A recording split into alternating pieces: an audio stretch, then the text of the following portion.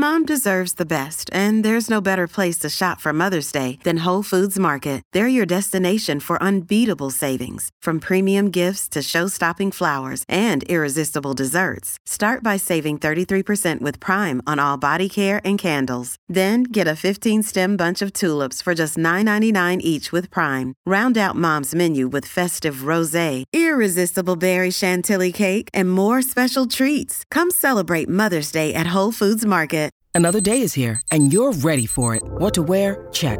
Breakfast, lunch, and dinner? Check. Planning for what's next and how to save for it? That's where Bank of America can help. For your financial to-dos, Bank of America has experts ready to help get you closer to your goals. Get started at one of our local financial centers or 24/7 in our mobile banking app. Find a location near you at bankofamerica.com/talktous. What would you like the power to do? Mobile banking requires downloading the app and is only available for select devices. Message and data rates may apply. Bank of America N.A., member FDIC. Hello, everybody. This is Marshall Poe. I'm the editor of the New Books Network. NBN listeners like to read books and buy them. So we thought we'd tell you that right now, our friends at Princeton University Press are having a remarkable site-wide sale. You can get 50% off books, including ebooks and audiobooks, with the code 50, F-I-F-T-Y, at checkout until May 31. You can save some real money on Princeton University Press books. I encourage you to go there and check it out. Welcome to the New Books Network. Hello, everybody, and welcome back to New Books in Animal Studies, a podcast channel on the New Books Network. I'm Callie Smith, a host of the channel.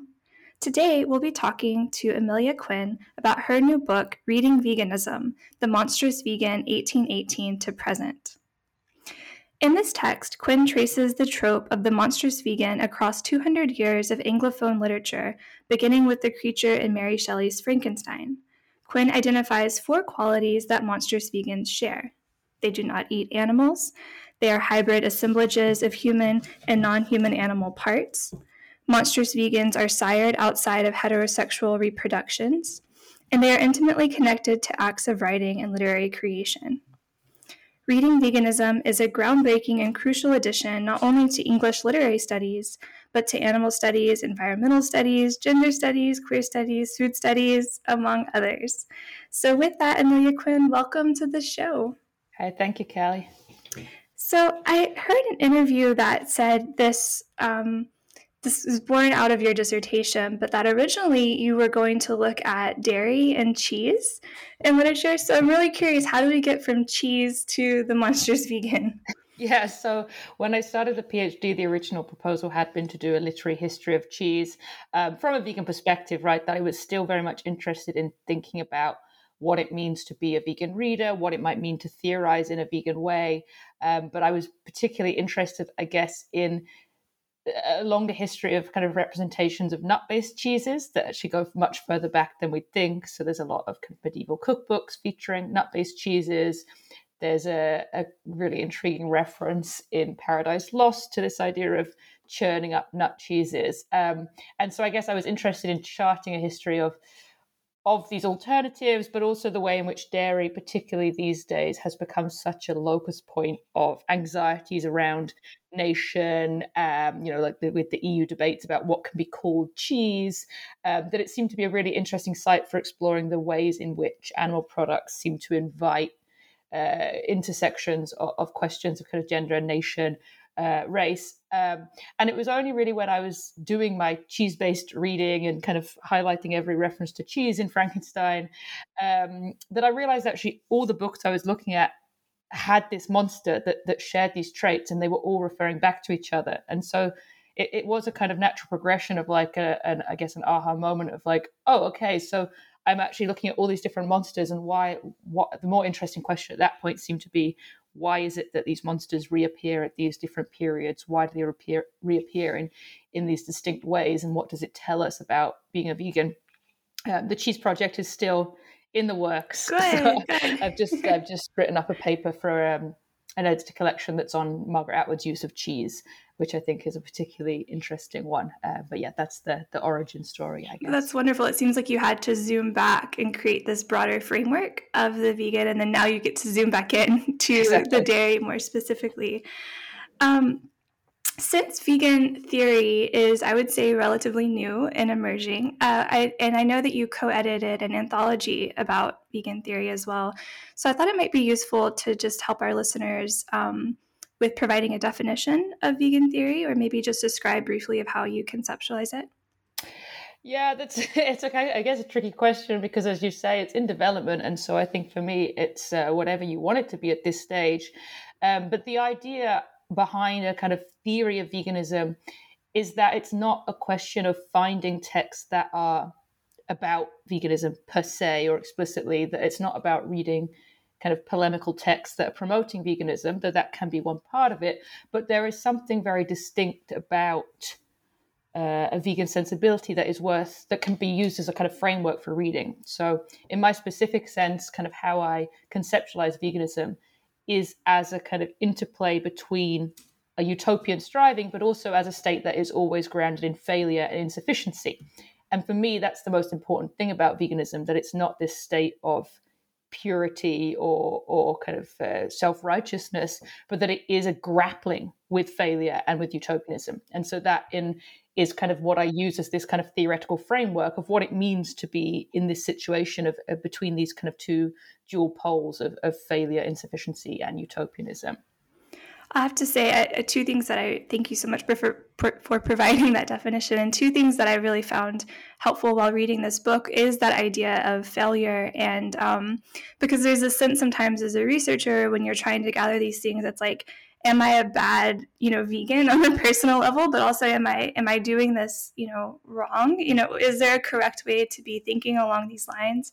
And I also like that you highlighted it doesn't have to be a text directly about ways of eating or about veganism to be thinking about this, to apply a vegan theoretical framework. So that's really, really helpful. Going back to failure, I think there was this quote that you pull out and cite in the book by, I think, Joshua Schuster, that is, it's almost like you're living in a science fiction to be a vegan. And so I'm going to read that quote that you have.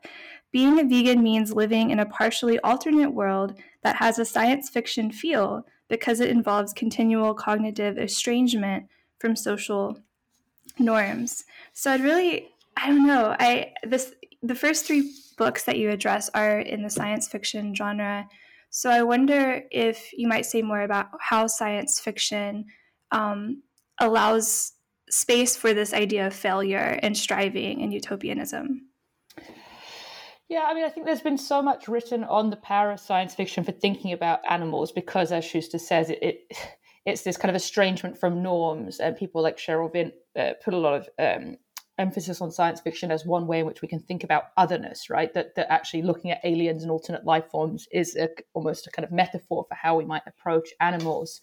And I wouldn't say that science fiction necessarily is kind of built into this question of failure per se, but certainly in the texts I explore, it's a kind of question of why these figures, these monsters, are insufficient in some way. And certainly the texts I look at are in many ways kind of very anti-vegan, right? Like H.G. Wells is very much dismissive of veganism or vegetarianism as this this kind of pretense, right? That this kind of utopian striving that doesn't match with the body, and Atwood really ridicules it as an unrealistic mode of thinking about the future. And what's interesting about science fiction is it has been historically the place where vegetarianism and veganism is explored as these utopian futures, or John Miller's just written a great chapter on fake artificial meats that can be found way back in the 19th century, so way before we think about seeing them. And the texts I choose, I think, are almost satirizing that vision, this idea that veganism just fixes everything.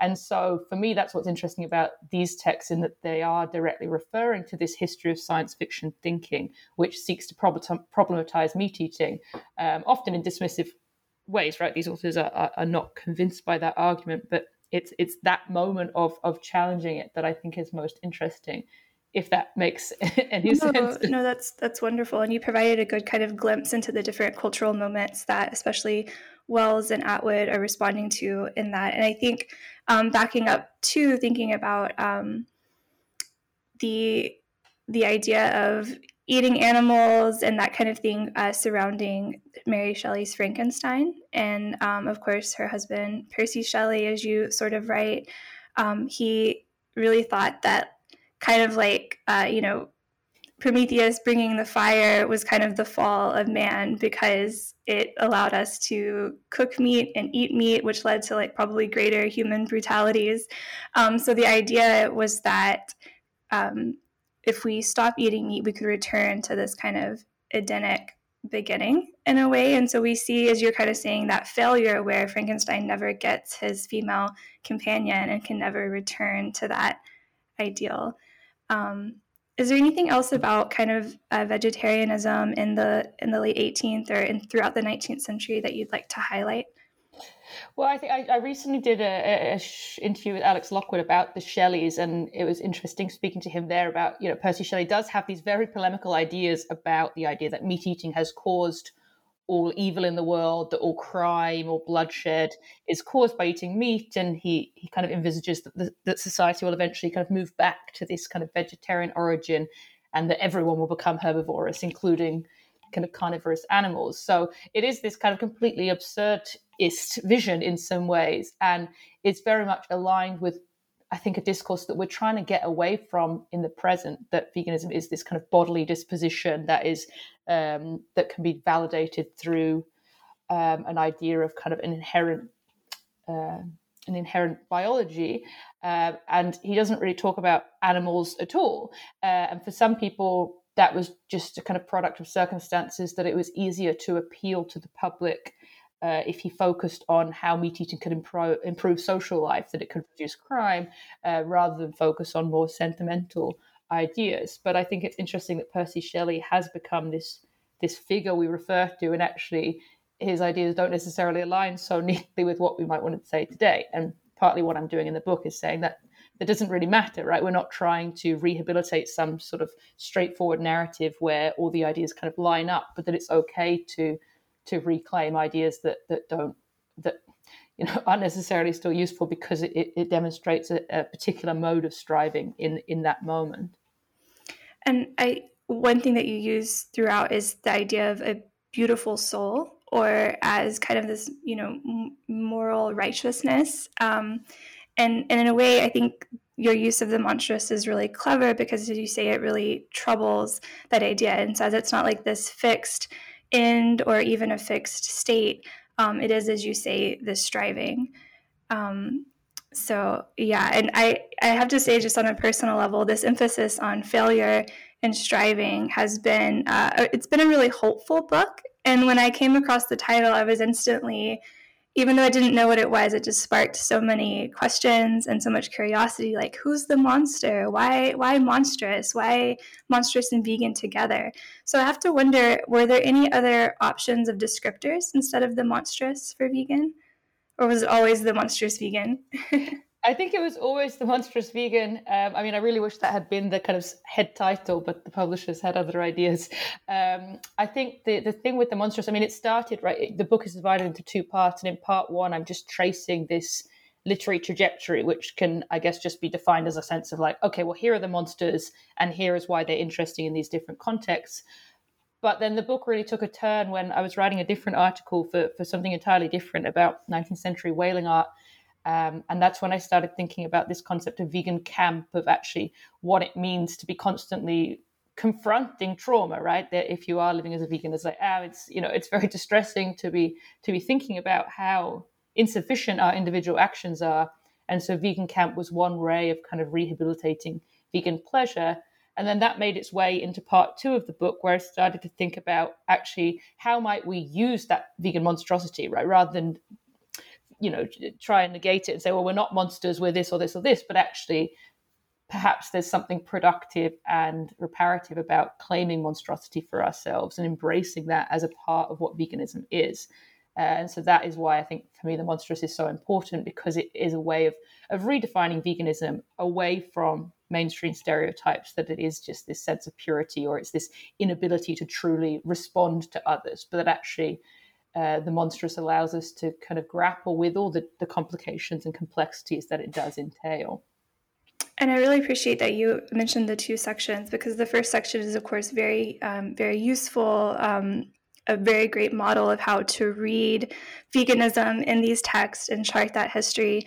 But then you give us somewhere to go for the present moment, not only as vegans or just anyone who's interested in applying this lens.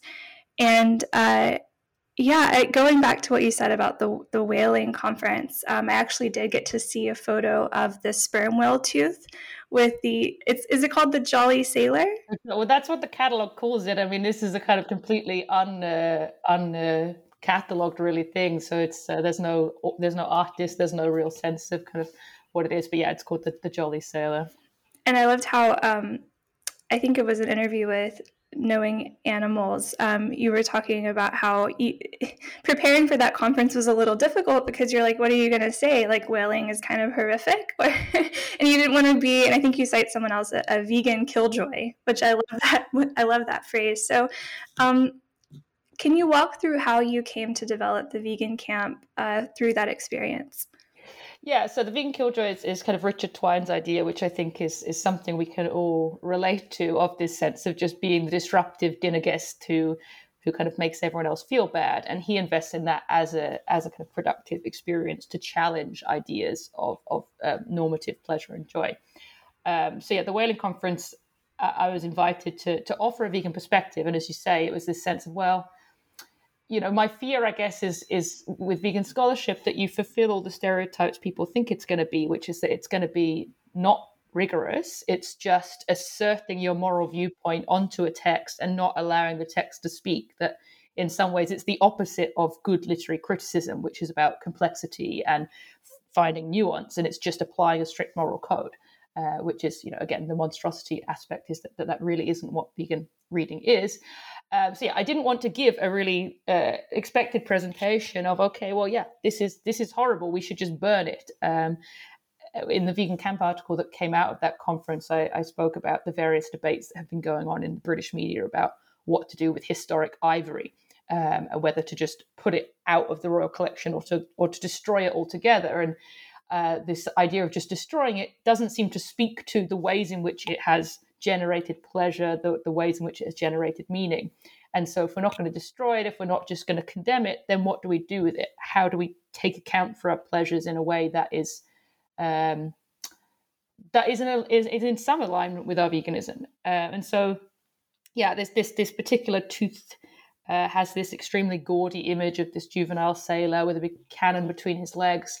And I just found it so undeniably pleasurable, right, that I couldn't say, oh, this is horrible. You know, some of the paintings in the collection, it's whales with big harpoons in them bleeding, and it is hard to look at. Whereas this was just funny, right? And I kind of loved it, and I thought it was the kind of kitschiest thing I'd seen. And so I was then trying to do something with, okay, well, how do I recognize that this is a kind of kitschy, funny object without kind of ignoring the exploitation? And so Vegan Camp emerged from that as one way of thinking about the ways in which we do laugh at and revel in a kind of carnivorous culture. So mock meats, I think, become a really important example of that people have these, you know, fake tofurkeys that look like turkeys, right? Some of them even have real legs. Or again, in the article, I talk about mock duck, which is, you get it in a tin and it's like mock plucked. It's kind of disgusting, but it's kind of amazing.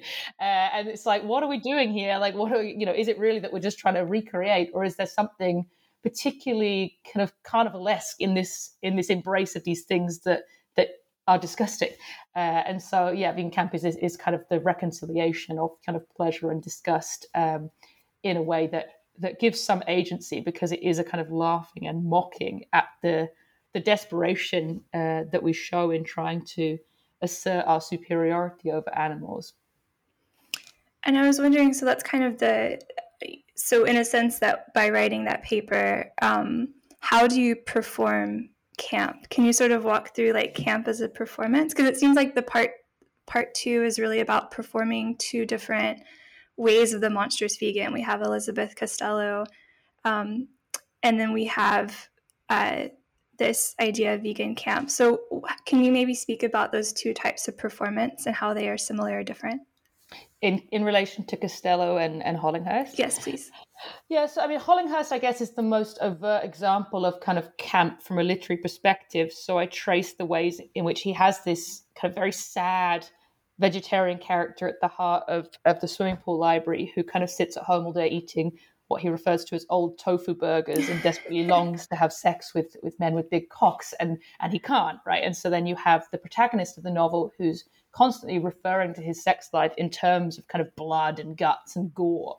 And so Hollinghurst seems to be investing in what Carol Adams has overtly commented on as the sexual politics of meat, that kind of male sexual victory is embedded in these logics of hunting.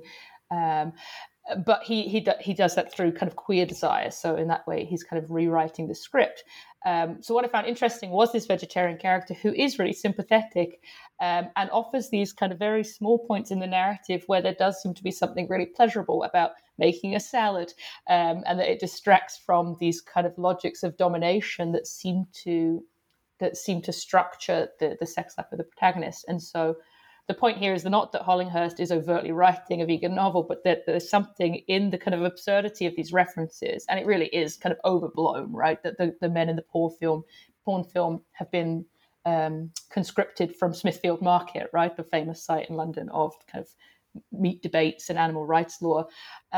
So I think that there's a kind of humor to be gained from this, that we can embrace the figure James, the kind of sexless vegan, as someone who is a monstrous vegan figure that isn't to be negated, or we're not sexist, but that we can perform it as a kind of like, well, of course we secretly desire meat and we're just kind of waiting because that is a kind of parody of the culture itself. So I'm kind of still waiting for the day where we get the kind of vegan drag act. I think there's so much potential in it. Like, I've seen so much drag that I think could be already considered vegan camp, even if not consciously doing so. So there was one example from, I believe it was in Atlanta, Georgia, many decades ago, of a drag act who kind of, her acts focused on these Vienna sausages that are made from like 3 different types of meat. So, I mean, there was even, I've recently started very belatedly watching RuPaul, but there was one recently I was watching where they're kind of doing celebrity impersonations, and one of them is impersonating a vegan chef. And RuPaul says, well, if it's going to be funny, you need to say that, she's secretly eating meat on the side. And so there's something there too about this desire to see vegans as slipping up all the time that I think is really interesting. I haven't fully finished it, but the Netflix documentary series Bad Vegan. Mm-hmm. I watched about half of it because I thought it had potential, but I couldn't finish it. Like, that's exactly it, right? There's this media fascination with vegans who are bad. We caught you. Like, remember the pizza at the beginning? It's almost like a crime scene photo of like, we saw the pizza box in Costa Rica or wherever they are. Exactly, like the absolute horror that she was eating Domino's, I think it was, right? So yeah, I think that that is campy, right? The media is campy, that it's this spectacle, and kind of by looking at it from a vegan lens of kind of what does it mean that we're kind of constantly trying to catch out these vegans as secretly eating cheese or not being good. And in the case of Elizabeth Costello, I imagine that when you were preparing for the whaling conference, and maybe before you had the camp idea, did you have a concern about maybe being that type of character, standing before people and just like talking, about the brutality of animals? Because it seems like, if I understand the way that she's performing in that sense, she is performing a very fixed identity. She is saying, okay, yes, you see me as alien, so therefore I will perform this alienated, radical vegetarian. Am I understanding that correctly? Yeah, well, I think it's more that she kind of embodies some dominant kind of cultural stereotypes of like the little old lady who sits at home talking to her cats, that is overly sentimental, that is inconsistent, right? She notes her own inconsistencies, that she has a leather handbag, so she's not all that good. She, in various other iterations across Coetzee's work, she doesn't eat. So there's a big trope of the disappearing vegan who kind of slowly has to give up everything until they just fade away. I mean, what's interesting is that, she is so overtly a performance of Coetzee's, right? He reads the Tanner lectures, and she therefore becomes this mirror of him delivering the lectures as she delivers her lectures. And so there's this kind of distance between his own vegetarian views, which he's spoken about in various other platforms, and his performance of them through her. So using this figure to kind of express his own kind of animal rights sentiments. And the point in the book I make is that some have criticized him for using her so as not to be that figure, right? That you say, you're afraid of being that figure. So some would say, well, he's afraid of being seen as the militant vegetarian, so that's why he distances himself through Costello. And my point in the book is, well, I think it's a bit smarter than that, right? That veganism is always this kind of distance. There is this discursive label that we apply to ourselves, that we write through language, that our access to animals is always mediated by a discursive context, and that this performance of veganism that Coetzee does allows us to kind of view that. So it's a little kind of convoluted as a kind of theoretical point, but the idea that it tells us something about our distance from both animals and from our kind of moral and ethical decisions.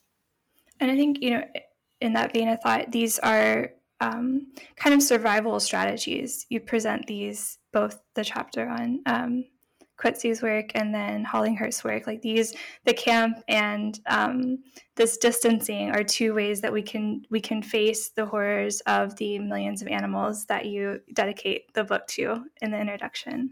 Exactly, because again, in the book, I talk about the fact that the dominant narrative in animal studies has always been that we need to get closer, that we need to recover the violence, that we live in a society where that violence is constantly hidden away. And that's true. And I think obviously there's a real value to uncovering that violence, to witnessing that violence.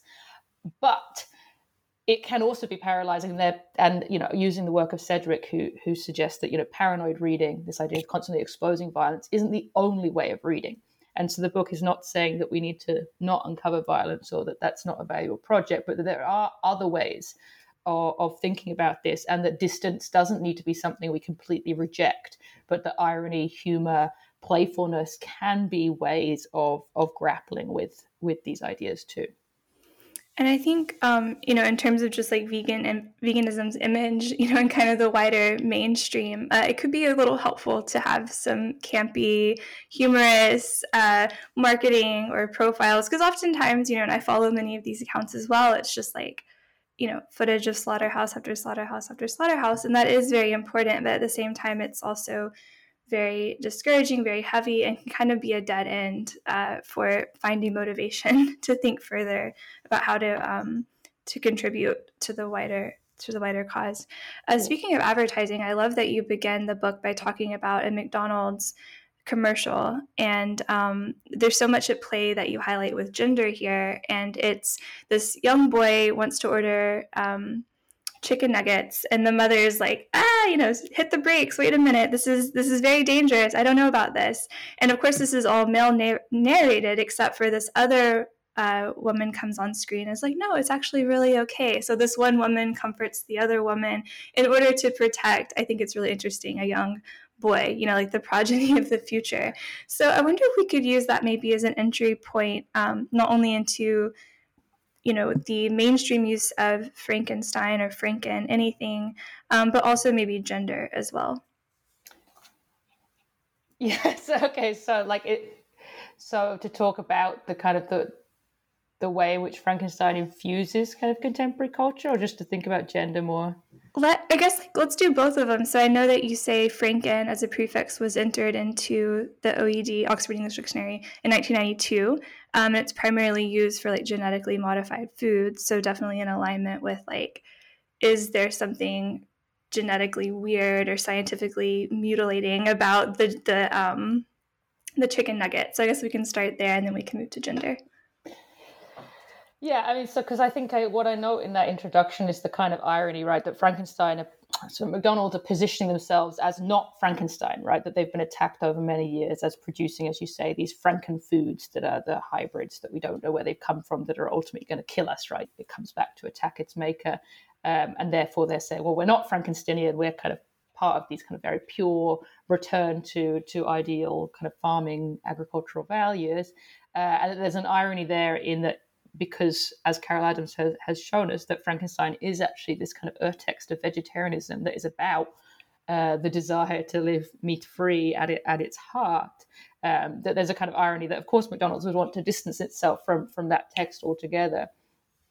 As to the kind of proliferation of Frankenstein and food, it certainly obviously is coming to the fore more and more in vegan circles, because of the way in which fake meats, genetically modified meats, are seen to be this kind of future promise that we can, a kind of a more realistic way of thinking how we live meat free, right? That we use lab meats. And it's something I'm still thinking a lot about. I know Josh Milburn writes a lot about this in a kind of way that I find very reasoned, in that he's like, well, we can't just dismiss these things, that, they really do hold out potential. So I think this kind of narrative of Frankenstein and veganism is going to become more and more kind of complex and different as those technologies evolve.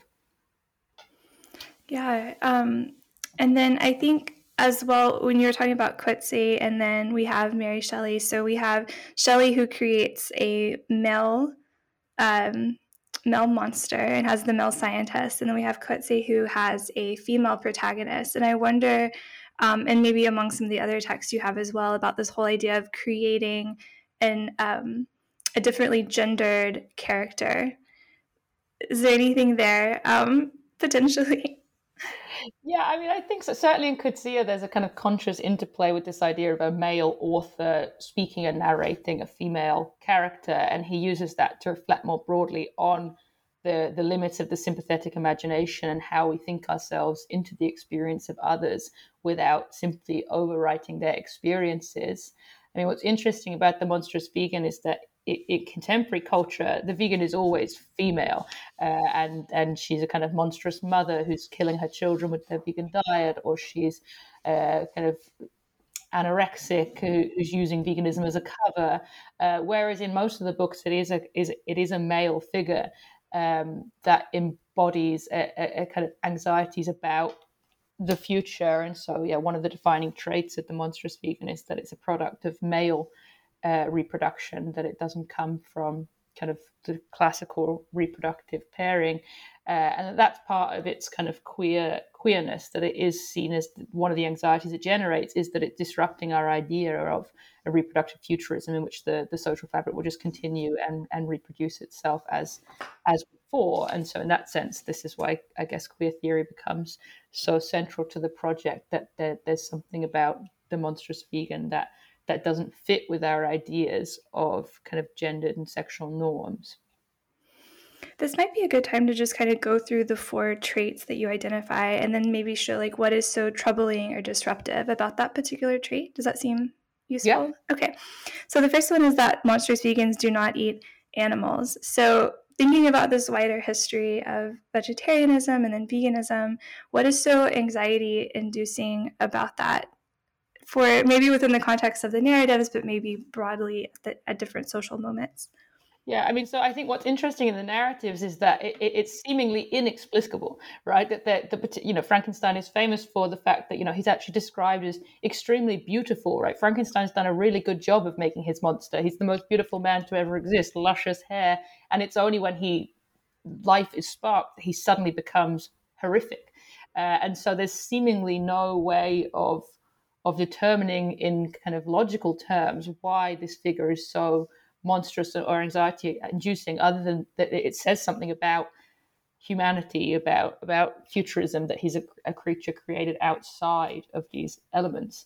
And similarly, I mean, in H.G. Wells, the refusal of meat causes anxiety because it projects back on Prendrick, right, the narrator there, of making or forcing him to recognize his own animality, that his own inability to control desires, that it takes us back to the beginning of the novel where he contemplates cannibalism and suggests that actually our ideas of ourselves as very human, as very civilized, that, just underneath the surface, we are kind of beastly. And so veganism seems to create anxiety because of what it says about carnivorous appetite, because of what it tells us about our relationship to our desires, that this act of kind of resistance or abstinence seems to reflect back on meat eaters. And so that's certainly what I argue about Hollinghurst's novel, this idea that that rejection of these kind of normative structures of desire forces a recognition of our own often uncomfortable relationships to desire, often at inconsistent relationships to morality and desire, that the kind of embrace of that in veganism forces a reflection back on the kind of non-vegan aspects of society. And I guess there might be some defensiveness built in there because it's like the meat eaters feel maybe judged, or some maybe potentially from the non-meat eaters. Well, yeah, certainly it's like no one wants to have a vegan guest, right? Forcing you to confront what's on your plate, or making you have to justify those choices. That there is this kind of anxiety at the scene of the dinner table specifically that people bring up. That what is it about? I mean, Robert Mackay has an excellent article that he starts talking about when his brother-in-law serves him a meal. He says, "Oh, here's your lesbian food," and the kind of what kind of anxiety is his brother-in-law expressing then that he has to kind of make this food queer in order to serve it, to kind of distance himself from it in some way and reinforce such norms, and that is this kind of really potent site of in which we're kind of forced to recognize, oh, okay, your relationship to your meat eating is perhaps not so secure and fixed as you'd like it to be, because otherwise why this kind of level of anxiety that's emerging at these sites. And then the second one is that monstrous vegans are hybrid assemblages of humans and animals. And of course, like in the case of Frankenstein and in the Beast People and Wells, it really is like human-animal assemblages. But I wonder, too, by the practice of like ingesting meat, does that also account as an assemblage potentially? Like you... by eating it becomes part of you. You're part animal somehow. Yeah, I mean, it's a super interesting point, and it's certainly something that I think a lot has been written on in more kind of post-humanist scholarship of this process of kind of mutual becoming, that we're sharing these kind of microbes through ingestion. Yeah, certainly, as you say, Frankenstein and H.G. Wells is very literal, right? It's the kind of sewing together almost of these aspects. I mean, in the context of the book, I guess I'm interested in the ways in which there's this seeming destabilization of the human and the boundaries of the human, and how veganism comes to be associated with this troubling of what we understand the human to be, that the boundary lines between species start to crumble. I love that. And there's all kinds of talk about, a lot of theory about entanglement and kind of this shared, mesh between the human and the non-human.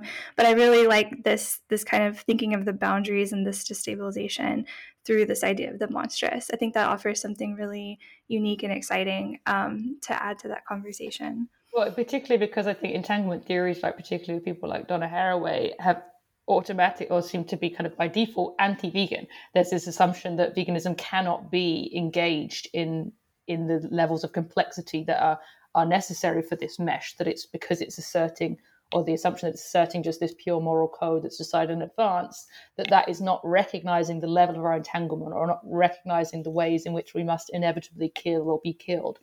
And the monstrous, I hope, offers a kind of rebuttal to that actually veganism is an openness to that difficulty as opposed to a shutting down from that difficulty. I appreciate that you stopped to add more to that. I think that's, it's like, oh, you're not, because like, oh, vegans have just exempt themselves and they're over in this side world where they just hope for a better life that's never going to happen in their lifetime. But it's like, no, we can actually we are part of this conversation as well. And then the third one is that monstrous vegans are sired outside of sexual reproductions and are products of male creation. So again, how does this trouble the normative ideas related to gender and sexuality? Like, what's sort of the built-in anxiety with that trait? So I think this goes back to what I was talking about before. It kind of builds on Lee Edelman's work in No Future, where he talks about the kind of the queer as this figure of anti-futurism, that it's associated with the kind of the failure to reproduce the social order as it has been. And so the monstrous vegan, I think, plays into this discourse that it offers these kind of children who are fully grown, who refuse to perpetuate the kind of normative structures. And then it also ties in, I think, importantly into the fourth trait, in which veganism is this kind of discursive creation and not something that is kind of organic in any way. and that's also important to recognize it in the kind of the distancing of our ethical identities from our bodies in some way. And I guess we can use the fourth point to kind of transition to this idea that you write about writing as monster making, because the fourth quality is that monstrous vegans are intimately connected to acts of writing and literary creation. So I wonder if we could use this moment to talk about maybe what monster making through writing looks like for you as a scholar, maybe what you hope to impart to your students about how they might participate in this monster making. And then maybe even creative writers, if you want to extend that broadly to the people who are creating different characters and works. Yeah, I mean, so the power of Frankenstein has always been that it invites, you can kind of read the monster as whatever you want, right? It's been read as a kind of monster about sexual anxieties, gendered anxieties, racial anxieties, anti-Semitic anxieties, and the scholarship that's been produced on monstrosity over the past few decades emphasizes that the monster is really what makes it most monstrous. It is that it embodies endlessly monstrous traits, and so there's an anxiety for me as a scholar going into writing about Frankenstein, which is one of the texts that has been written the most about, of like what more could you possibly have to say. But I think the power of Frankenstein, the power of the monster, is that it is this kind of endless surface in which anxieties can be found. So in that sense, it's open to kind of things far beyond veganism. But in relation to what I'd say to future creative writers for vegan monsters, who knows? I mean, I find new ones every day, and I'm excited by them. So I've been reading a lot of Octavia Butler recently, and Jovian Parry has done some great work on the kind of monstrous vegans in her series, and I think they open up whole new questions about questions of relation and because they're kind of cannibalistic. They kind of consume the other. They want to merge. So there's all sorts of, I think, new and interesting questions that can be raised by this figure of vegan monsters. So I'd encourage people to continue it. I'm not sure that I have any other particularly insightful. No, that's wonderful. It was full of insights. So I guess in closing, I'd love to hear about what you're currently working on. You mentioned this return to different cheeses. And is that, so feel free to share whatever you're currently curious about.